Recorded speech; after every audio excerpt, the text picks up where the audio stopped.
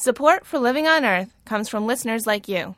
Please make a donation online at loe.org or call me at 617-629-3638. And thanks.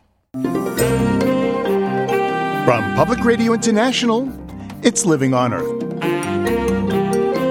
I'm Bruce Gellerman. Pesticides are designed to kill pests, but if a pregnant woman is exposed to the chemicals, they can have devastating effects on her kid's IQ. If you see a 5 or 7 point shift in the IQ in the general population, you will see more children that are going to need special services. Toxic pesticides and unintended consequences.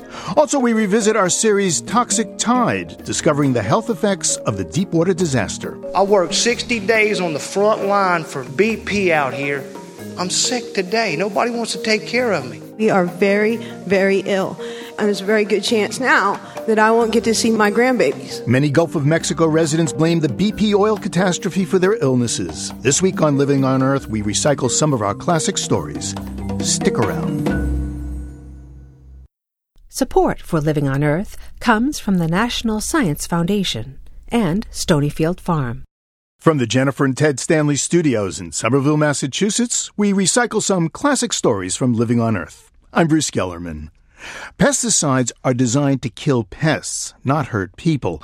But now, 3 independent studies find 2 organophosphate pesticides, widely used on foods in the field, can have devastating effects on a child's IQ if their moms are exposed during pregnancy. The studies appeared in the journal Environmental Health Perspectives. Researchers from Columbia University and Mount Sinai Medical Center studied pregnant women and their kids in New York City. Epidemiologist Brenda Eskenazi and her team from UC Berkeley focused on the children of agricultural workers in Salinas, California. Dr. Eskenazi, welcome to Living on Earth. Pleasure to be here. So how great was the drop in IQ for the children who had been exposed to these organophosphates? We measured organophosphates by something called dialkyl phosphate metabolites in the mother's urine during the pregnancy. For every 10-fold increase in the mother's levels of these metabolites during her pregnancy, we saw a 5.5-point decrease in the child's IQ. That translates to meaning that the children in the very highest 20% group of exposure versus the very lowest, we see about a 7-point difference in IQ. So you looked at these mothers' exposures and then you measured the children as they developed. Yes, that's right. We enrolled women during their pregnancies and have been following their children up until age 7 at the point of this study. How important is this type of IQ reduction of this, kind of level? What effect does that have on the child's chances of success in school? Well, we are looking at a population level result, not an individual result. And so the way to think about this is that if you see a 5 or 7 point shift in the IQ in the general population, you will see more children that are going to need special services and more children that would be driven into the area of IQ that we would be concerned about them. Should we be surprised by these findings? I mean, these organophosphate chemicals, they're sometimes called nerve agents. I mean, they're designed to affect the brain. There is no doubt that at high doses, these chemicals are neurotoxicants. Children and farm workers have been poisoned for years at high doses. The question that we were faced with is what happens with low-level, maybe chronic exposure, but low-level exposure to these chemicals, and how does it affect a child during a critical window of development? These chemicals, how widespread is their use now? Will I find it in my house? Organophosphates were voluntarily removed for home use in the early 2000s. However, they have been widely used in agriculture since that time. So if I buy organic, do I lessen my exposure to these? Yes, you probably would have lower levels of exposure, if any. For individual parents and children, these findings could be quite tragic. On a societal level, the educational level, they could be quite costly. Do you have any idea of the economic impact of this kind of decrease in IQ is having in our school systems? No, it would be very hard to estimate that. And also, it would be very important to make sure that parents know that eating a good diet may also affect neurodevelopment. And so we don't want to restrict people from eating fruits and vegetables because of their concern about organophosphates. That would be an anti-public health message. So what are people to make out of this study? What I would say is eat lots of fruits and vegetables. Make sure you wash those fruits and vegetables really well, even if it has a skin. And if you can and afford it, eat organic. And if you're going to use pesticides in your home, even though we don't use organophosphates in the home any longer, we are still using other pesticides that we know even less about. And the best thing would be to use integrative pest management, where we don't use sprays, but we use baits and traps and other herbal remedies to rid ourselves of ants and roaches and other critters. Now, your study is one of 3 that just came out. There were studies at Mount Sinai and Columbia University, and researchers there have just found similar declines in IQ of children exposed to these very same chemicals. Were you surprised by those findings? I was surprised that we saw the same types of associations in 3 parallel studies, and the fact that we saw similar findings is noteworthy. So I can imagine a mom feeling guilty getting these results and knowing that something that they ate prenatally is affecting their kids now. I would hope not. I would hope that the mother would feel that she did the best knowing what she knew, and she ate well, and she tried to protect her child as much as possible. And that's really all the best we all can do, is base our behavior on what we know now. Dr. Eskenazi, thanks a lot. Really appreciate it. Thank you for having me. Brenda Eskenazi is a professor of epidemiology and maternal and child health at UC Berkeley.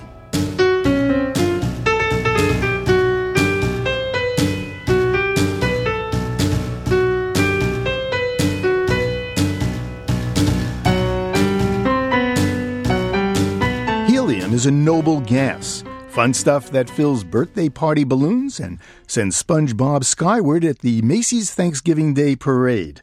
But helium also has a serious side. It's used to cool down the magnets in MRI machines and clean rocket engines. Helium is also very common. After hydrogen, it's the second most abundant element in the universe. But here on Earth, supplies of helium are running low. Emily Guerin has our story.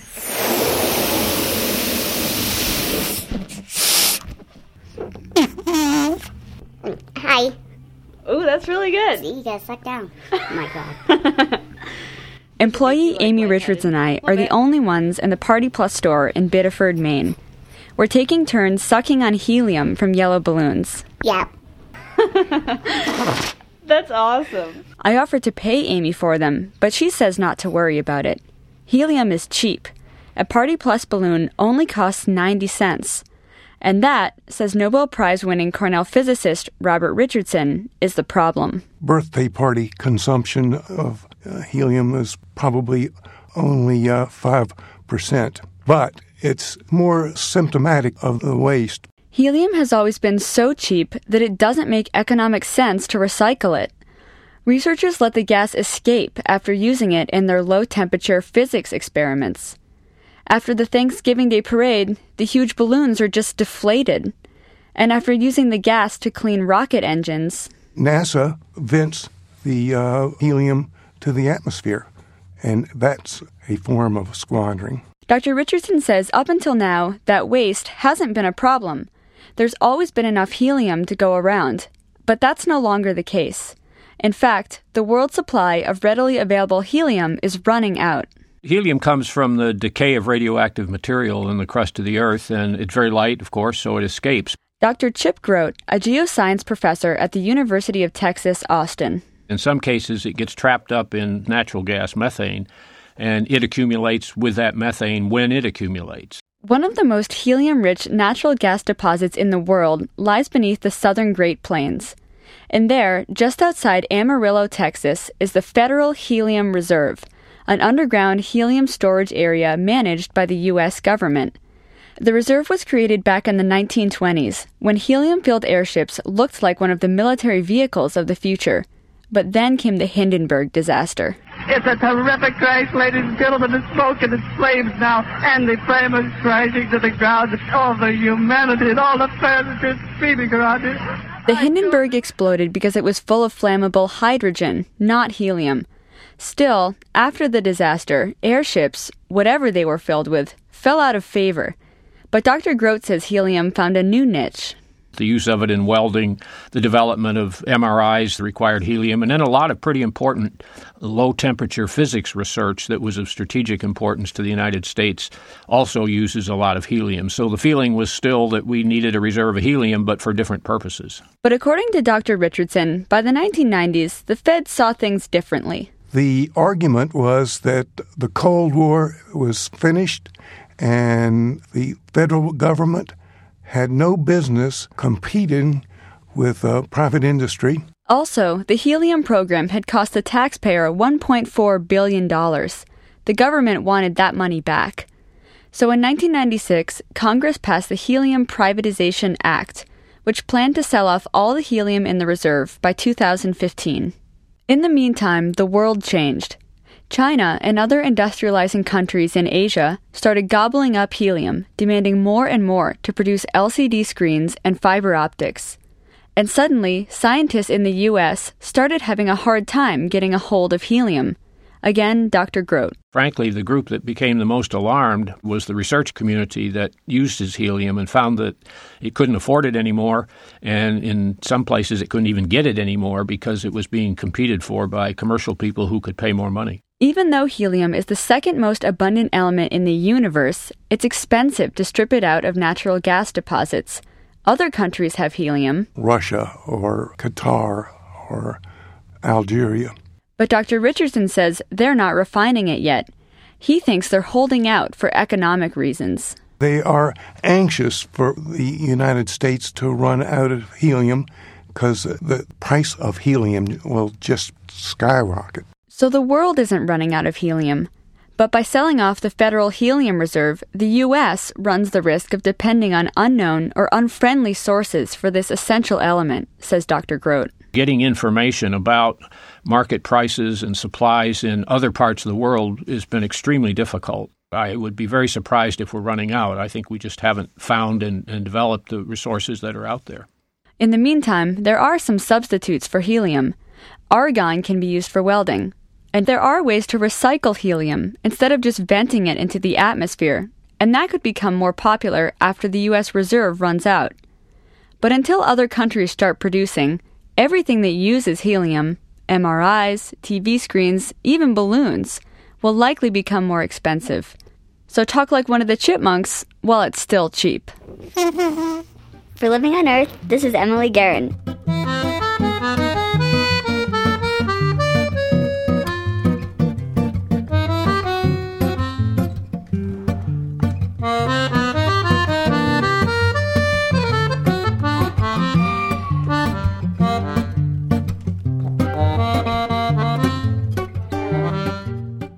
Just ahead, Toxic Tide, discovering the health effects of the Deepwater disaster. Keep listening to Living on Earth. This is a recycled edition of Living on Earth. I'm Bruce Gellerman. It's been just over a year since BP's ruptured oil well was finally capped in the Gulf of Mexico. But many Gulf Coast residents are still struggling with a wave of illnesses and puzzling symptoms that started soon after the oil washed ashore last summer. Blood tests revealed that some people had high levels of chemicals associated with oil and the chemical dispersants used in the cleanup. But firm answers and adequate treatment are still hard to come by. Last February, Living on Earth's Jeff Young investigated the situation and found frustration in coastal communities. Here's the first report in Jeff's two-part series, Toxic Tide, discovering the health effects of the Deepwater disaster.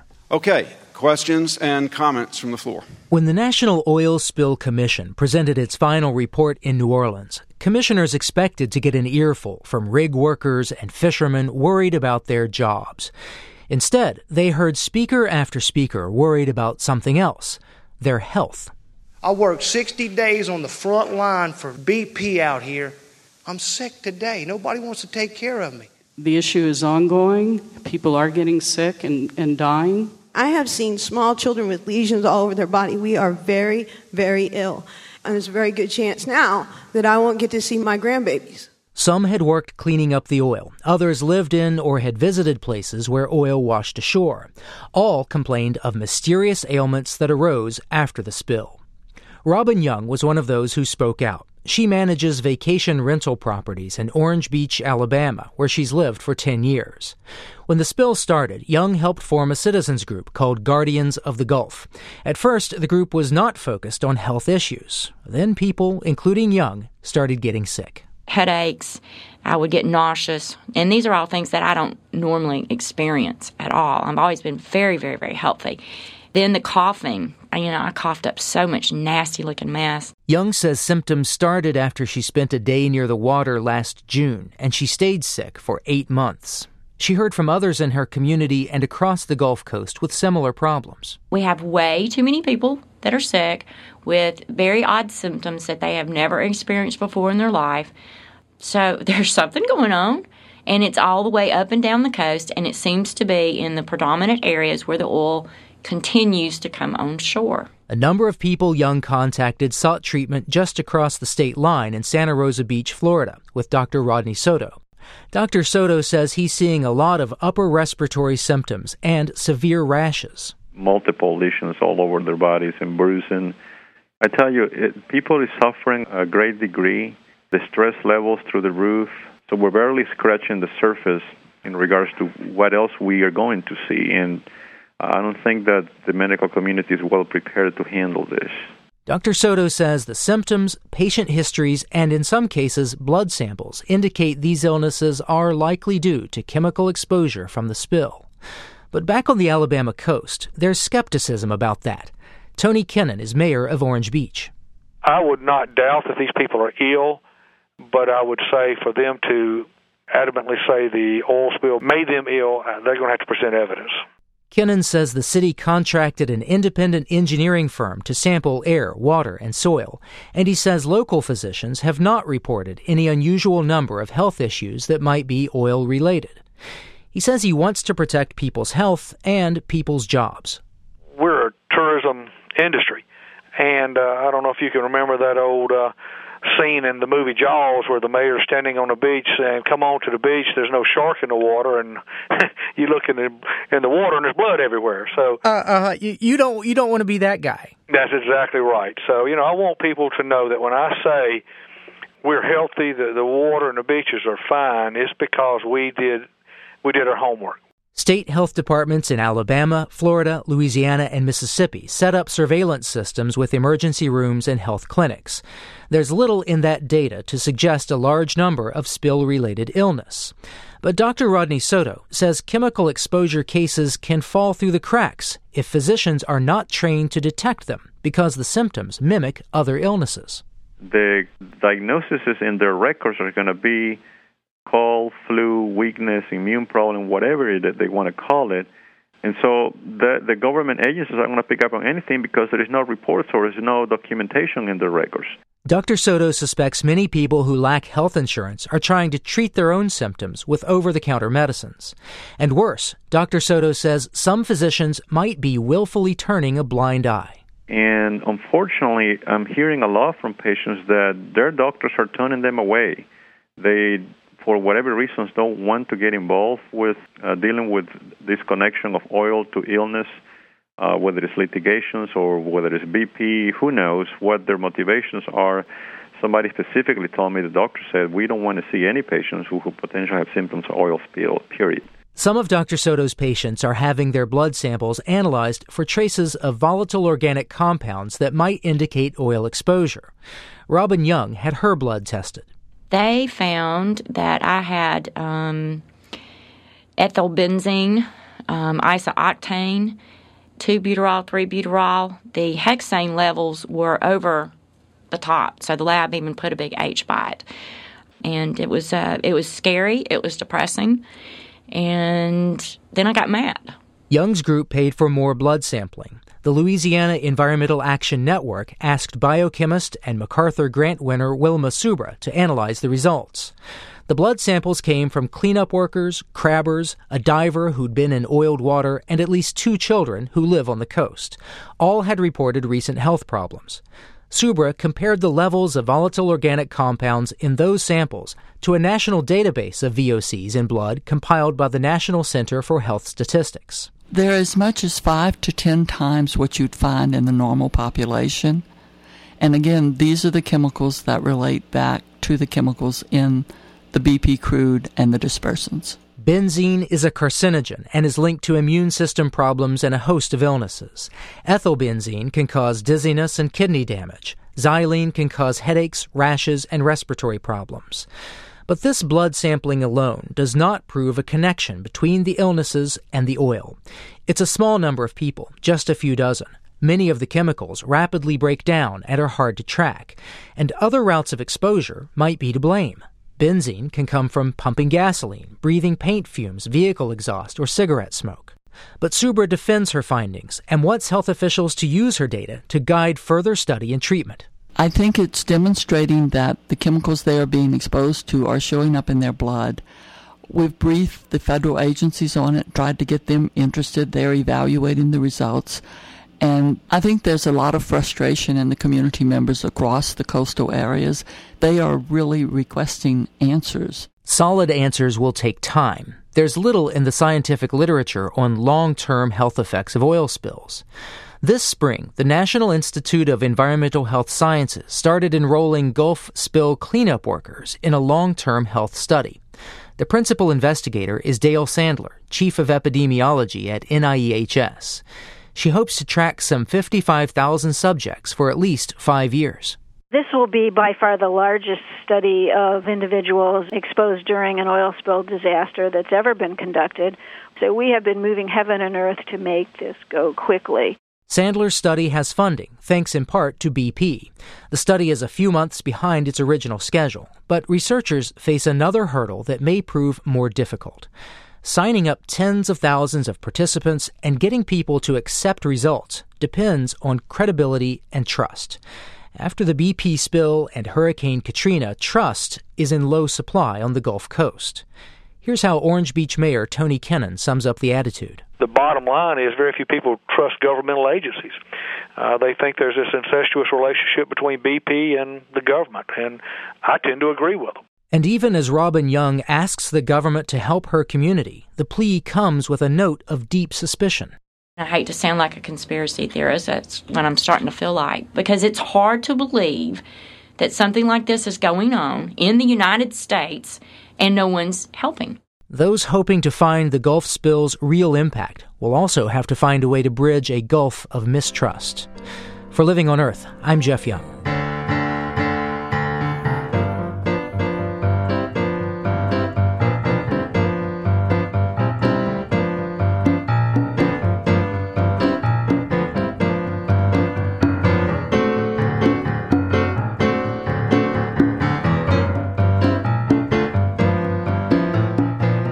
Nearly 9% of the electric meters in the United States are smart, and more are on the way. These high IQ devices are designed to improve energy efficiency, cut greenhouse gases, and save you money. All good things, but smart meters may be a lot smarter than you think and know a lot more about you than you might want. Kevin Duran monitors smart meters. He's a research professor at the Renewable and Sustainable Energy Institute at the University of Colorado, Boulder. Welcome to Living on Earth. Thank you. So what makes a smart meter so smart? The idea behind a smart meter is that it communicates information to the utility, and in theory, the utility can also use that pathway, if you will, to send information back to the consumer in terms of price signals or in terms of switching off appliances when they're on but not being used and could be saving electricity. So you think of it like this. You've got your traditional electricity system, transmission, distribution. We're all familiar with that. The smartness comes into play when you add information on top of that. Well, what can a utility know about me from a smart meter that they couldn't tell from a dumb meter? Well, think of a dumb meter. It just says to the utility, this is how much power you're using. Now think about a smart meter that's hooked up to all of the appliances in your homes.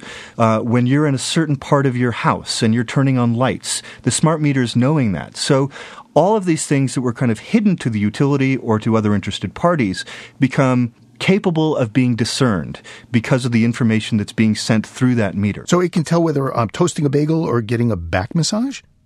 Well, no, but certain appliances definitely have certain energy signatures. So it could tell if you're using a microwave, which has a certain kind of signature. It could tell if you're using an oven, which has another kind of signature. So how is this data from a smart grid any different than, smartphones or the data that comes from my using an Easy Pass on the road or Facebook? It's becoming an increasingly transparent society that we live in. One of the concerns, especially with smart grid, is that so much of this is happening inside the home. And we've traditionally viewed the four walls of the home as a sacrosanct place of privacy. What smart grid does is it takes those four walls and it makes them essentially transparent. And all of the intimate personal details that we assumed are our own because they happen within those four walls are now being communicated to utilities. And they're using this information to manage their load better, to make sure that customers are not using power at, let's say, peak power times, but using it at different times in the day so that they can use their system more efficiently. That very beneficial use aside, though, there are all sorts of other kinds of information that come through the smart signal that could be capable of being used nefariously. But it gets a lot more specific. You write that they can tell how often do you arrive home around bar time. Are you a restless sleeper? Do you get up frequently throughout the night? They can tell all this from the smart meter's information? Yes and no. The information is just the information about the power usage that's happening into your house and then potentially about the kinds of appliances and when they turn on and when they turn off.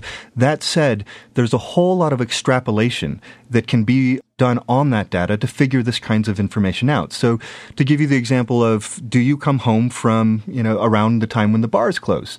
So you pull into your house and you start turning on all your lights. And then it becomes clear that somebody is now home. And let's say that it's around 2 a.m., which is when the bars are closing. An insurance company looking at this information could see a pattern that shows that this person is routinely coming home at this period of time and then make a correlation or an assumption that says, perhaps they're out there drinking and we should have higher premiums for them. So it isn't just the data. The data is one thing, but it's also the kind of sophisticated correlations and comparisons and data parsing that can be done on that data to figure out all sorts of things about a person's life. Data mining. Data mining, essentially, yes. And it becomes even more concerning, I think, from a privacy perspective, when you realize it's not just about the smart grid data anymore. Our lives are increasingly digitized and placed online for other people to look at. So it's about the movie preferences that you make at Netflix or the blogs that you're participating in. And the reason I bring this up is because all of these data sets are floating out there. Now, if somebody for nefarious purposes wanted to take your smart grid data and start hooking it up with other kinds of data about you online, financial data, for instance, you can fairly quickly see how easy it would be for a sophisticated user to reconstruct virtually everything about you. Your digital doppelganger would become clear. So the real question is, who has access to the smart meter information? Yeah, that is a critical question, and this is up for grabs. This is a battleground between utility companies, third-party service providers that would like to be able to use this data to help customers manage their information, and people like marketers and advertisers who would like access to that information, and then consumer privacy advocates and consumers themselves. And as policymakers figure out how to approach this entire new terrain, they need to be cognizant of the fact that there are serious privacy concerns out there, and much of the legislation and statutes that deal with privacy have no idea what to do when it comes to the smart grid because this is so new. Professor, do you have a smart meter at home? I do not. I live in a town outside of Boulder, which is the subject of an experiment by the local utility here. It's called the Smart Grid Boulder City Experiment. So many of the people in Boulder do have smart meters on their homes. And when a smart meter comes knocking on your door, what are you going to do? I'm going to say yes, because I think that we can do this. I think that we can do it in a way that makes sense for environmental, energy efficiency purposes, and that we can also figure out a way to make sure that this data is used appropriately. The critical questions up front are going to be who owns the data and what kind of protections are placed on that data. And although I'm sure it will not be a pain-free experience as we figure these answers out, I think at the end of the day, we'll be happy. Well, Professor Doran, thank you very much. Really appreciate it. Learned a lot. My pleasure. Kevin Doran is Assistant Research Professor at the Renewable and Sustainable Energy Institute at the University of Colorado, Boulder.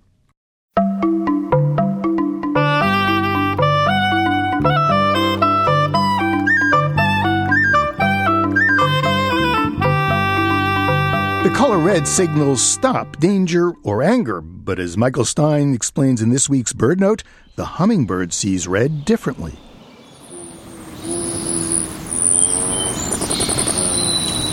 The hummingbird we hear zipping by is likely seeking out red blossoms or making a beeline for a backyard nectar feeder accented with red plastic. What is it about hummingbirds and the color red? Red flowers, and of course red feeders, are often rich sources of food for hummingbirds. The color red often signals high-octane fuel for their intensely active way of life. The hummingbird's sense of color is due to the dense concentration of cones in its retina. The cones themselves contain pigments and oil droplets in shades of yellow to red, which seem to act like filters. The filters appear to heighten color sensitivity in the red to yellow range, while muting colors such as blue. But it turns out that it's the nectar, not the color, that makes the most difference with hummingbirds. By varying the nectar content of flowers, researchers were quickly able to switch hummers from a preference for red to a preference for the most nectar-rich flowers, regardless of color. So, even though hummingbirds' eyes have a heightened sensitivity to colors in the red to yellow range, the little sprites are fast learners and will go to where the nourishment is.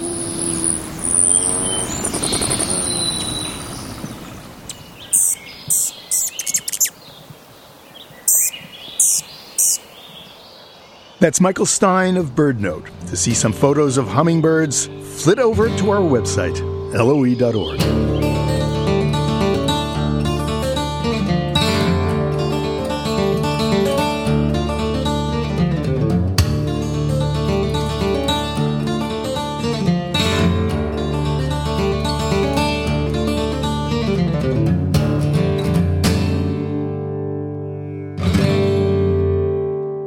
Coming up, reduce calories, save a planet. Stay tuned to Living on Earth. Support for Living on Earth comes from the Gordon and Betty Moore Foundation, Gilman Ordway for coverage of conservation and environmental change, and the Sierra Club helping city-bound kids explore and enjoy wild places they'll later strive to protect.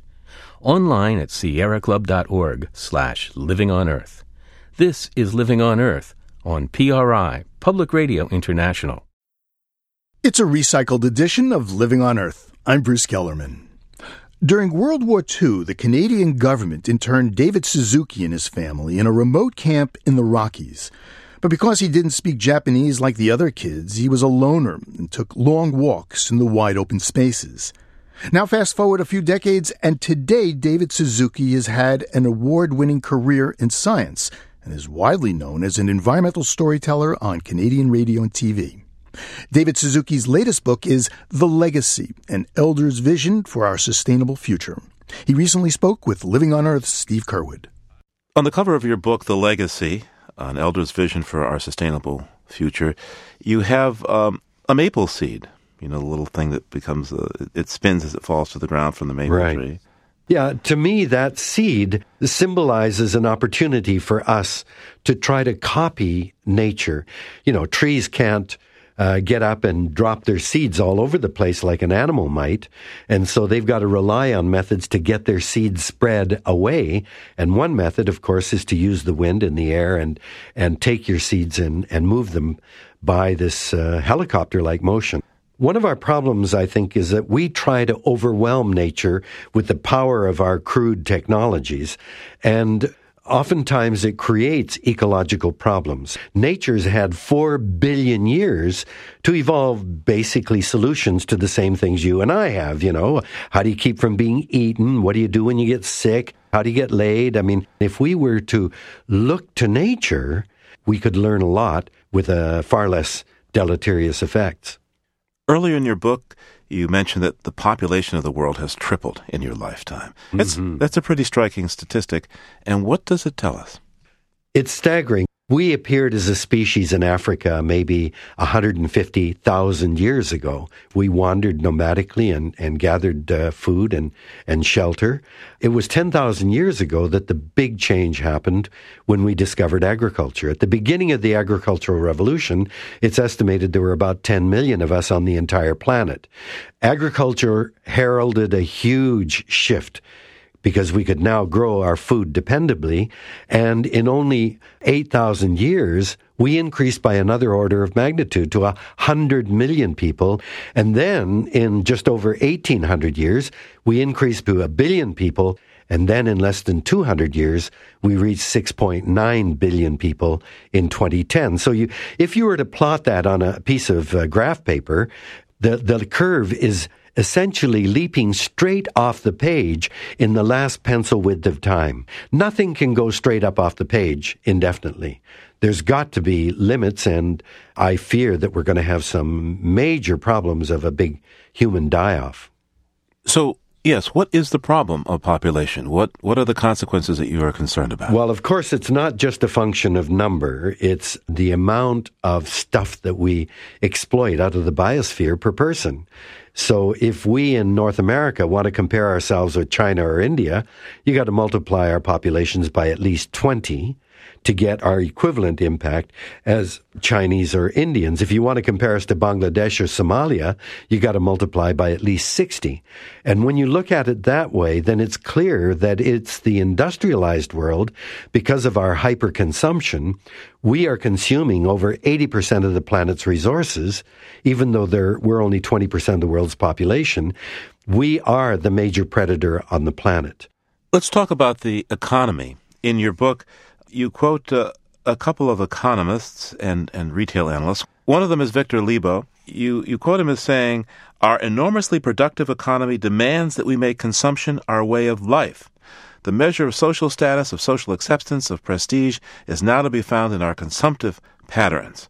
And he goes on to say that the greater the pressure upon the individual to conform to safe and accepted social standards, the more he does tend to express his aspirations and his individuality in terms of what he wears, drives, eats, his home, his car, his pattern of food serving, his hobbies. Isn't that incredible? This is Victor Lebo, who is an industrialist, and what happened was we all came through the terrible depression after the stock market crash in 1929. What got us out of the Depression was World War II. And by the middle of the World War, the American economy was blazing white hot, pumping out guns and tanks and planes and weapons. And, of course, it was clear by the mid-1940s that the Allies were going to win the war, and people began to say, well, what the heck do we do in peacetime? And the President of the United States established the Economic Council of Advisors to the President and said, how do we make that transition? And the answer came back, consumption. And Victor Lebo's statement is just the plainest statement you can get. We've got to make consumption an American way of life. Get people to buy stuff, use it up, throw it away, and buy more stuff. And once you introduce the concept of disposability, use something once and throw it away, you've got a perfect system because you never run out of a market. But of course, all of that stuff is coming out of the biosphere, and the emissions to make this stuff goes back into the biosphere, and when you're finished with these products, you throw it back into the earth, and it's creating an enormous ecological problem. I've got a friend in Toronto who lives in the outskirts of Toronto in a high-rise apartment building, completely air-conditioned. He goes downstairs in the elevator to his air-conditioned garage, gets into his air-conditioned car, drives down the freeway into the basement of an air-conditioned commercial building, up into his office. That building is connected through a massive set of tunnels to huge shopping centers and food marts. He said, David, I don't have to go outside for days on end. So who needs nature? We've got our own habitat, and in a city, our highest priority becomes our jobs. We need our jobs to earn money to buy the things that we want. And so the economy becomes our highest priority, and that's why we elevate the economy above ecology, and we think that everything's got to be done to service the economy, even though the economy now is so big, it is undermining the very life support systems of the planet. It's using air, water, and soil as a garbage can. Each of us now in the industrialized world carries dozens of toxic chemicals dissolved in our bodies, over a pound of plastic dissolved in our bodies. We are the consequence of this industrial growth because we've elevated the economy above the very things that keep us alive. And this is madness. David, at one point in your book, to explain the relentless need for growth in economies, you compare us to bacteria in a test tube. Can you explain that for us? Okay, and let me give you some background. Now, we have come to believe that growth is the very definition of progress. You talk to any business person or politician and say, how well did you do last year? And within a picosecond, they will talk about growth in the GDP, in the economy, in profit, jobs, or market share.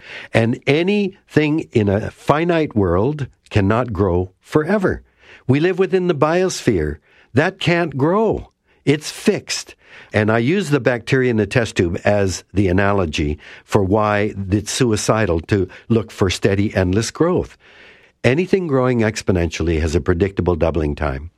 I give you a test tube full of food for bacteria. That's an analogy with the planet. And I put one bacterial cell in, and it is us. It's going to go into exponential growth and divide every minute. So at time 0 at the beginning, there's one bacterium. 1 minute, there are 2. 2 minutes, 4. 3 minutes, 8. 4 minutes, 16. That's exponential growth. And at 60 minutes, the test tube is completely packed with bacteria, and there's no food left. When is the test tube only half full? And the answer, of course, is at 59 minutes. So at 58 minutes, it's 25% full. 57 minutes, 12.5% full. At 55 minutes of a 60-minute cycle, it's 3% full. So if at 55 minutes, one of the bacteria looks around and says, hey, guys, I've been thinking, we got a population problem. The other bacteria would say, Jack, what the hell have you been drinking, man? 97% of the test tube's empty, and we've been around for 55 minutes. And they'd be 5 minutes away from filling it. So bacteria are no smarter than humans. At 59 minutes, they go, oh my God, Jack was right. What the hell are we going to do? We got 1 minute left. Well, don't give any money to those economists, but why don't you give it to those scientists?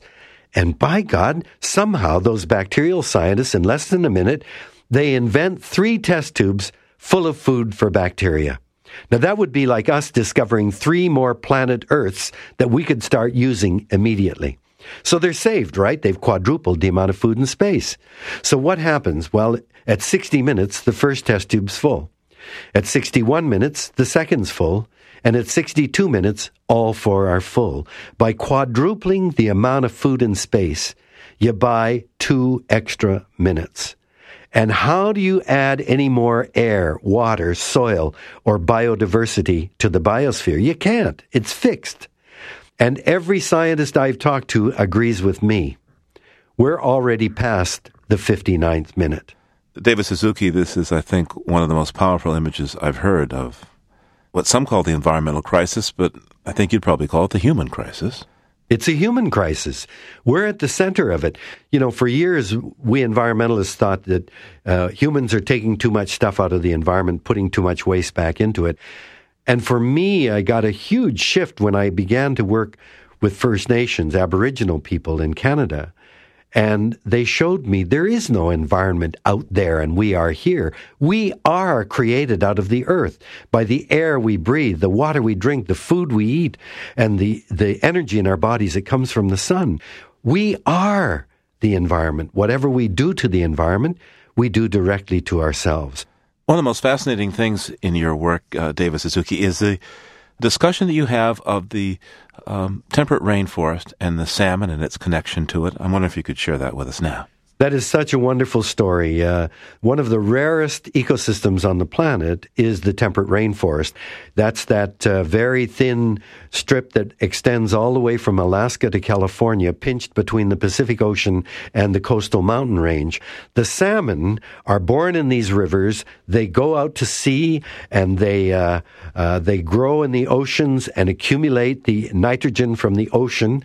And then when they come back, the bears, wolves, and eagles eat these salmon, and they poop it and pee all over the woods. It turns out that the salmon are the biggest pulse of nitrogen fertilizer the forest gets, and the bears are the vectors to carry the nitrogen. They'll fish for the salmon. Once they grab one, they hike off up to 150 meters on either side of the river and eat the salmon. They eat the best part, and they dump the rest of the carcass on the floor of the forest and go back for another one. As soon as they dump the carcass, well, salamanders and slugs and ravens begin to eat it. But the main thing are flies that lay their eggs on the carcass, and in a few days, the carcass is a seething mass of maggots eating that nitrogen from the ocean.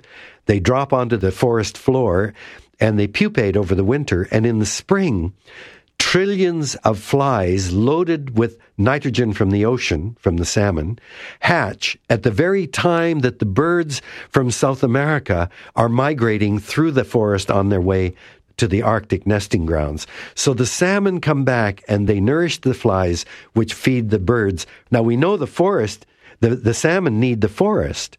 If you clear cut the forest, the salmon populations plummet or disappear because the salmon need the forest canopy to keep the waters cool.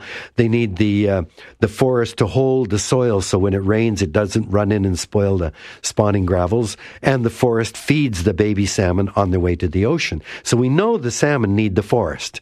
Now we know the forest needs the salmon. So you see this beautiful system where the ocean is connected through the salmon to the forest, and the birds from South America are connected to the northern hemisphere.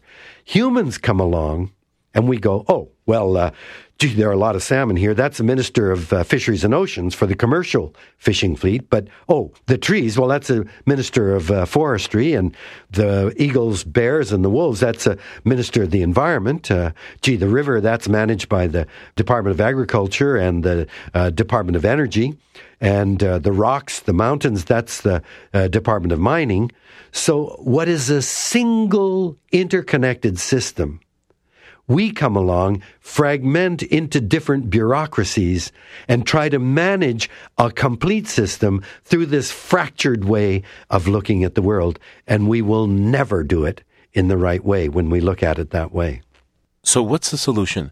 The solution is our great advantage, what got us to where we are, was our brain. We invented the idea of a future. We could dream of a future in which we could avoid danger and exploit opportunity. I believe foresight was the critical feature that got us out of the plains of Africa to occupy the entire planet. So what do we have to do? Imagine a future that is free of danger and full of opportunity. So how about this? How about an America, as Canada was when I was a kid, where you could drink the water out of any river or lake, where you could catch a fish and eat it without worrying about what chemicals are in it. An America where asthma and cancer rates plummet because we no longer use air, water, and soil to dump our toxic chemicals. Let's imagine a future full of opportunity and promise, and then we have a goal that we can work towards, and we know what direction that we want to go on, and everybody will be on it together. This is what we've done in Canada. We've created a vision for one generation away. And when I presented this to the business community, to the mayors of Canadian cities, to the faith community, everybody says, well, of course, I would love to have a Canada like that. So suddenly, we're all together. We're not fighting. We all agree that's the kind of country we would like to achieve. So anything we do today, we say, okay, that's an interesting proposal, but does that get us closer or further away from that target that we're moving towards? You say, so if Canada can make this a target, so can the United States of America. why not in the United States? And what about the rest of the world? Absolutely. I think these movements are all things that we have to begin right away. Thank you so much, David Suzuki. Thanks for having me. It's been fun talking to you. David Suzuki is author of The Legacy, Elders' Vision for Our Sustainable Future. He spoke with Steve Curwood.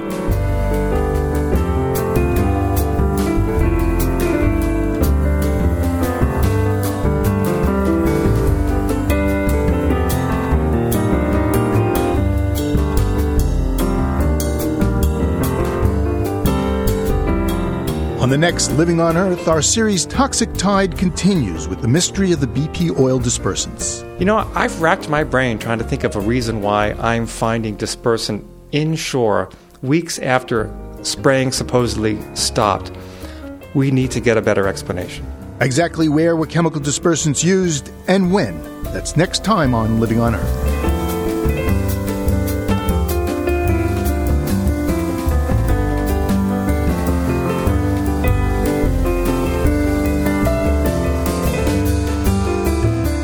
Living on Earth is produced by the World Media Foundation. Our crew includes Bobby Bascom, Eileen Belinsky, Ingrid Lobet, Helen Palmer, Jessica Lee Smith, Ike Sriskandaraja, and Mitra Taj, with help from Sarah Calkins, Gabriella Ramino, and Sammy Souza. Our interns are Daniel Gross, Stephanie McPherson, and Anne-Marie Singh. Jeff Turton is our technical director. Allison Lirish-Dean composed our themes. You can find us anytime at LOE.org and check out our Facebook page. It's PRI's Living on Earth.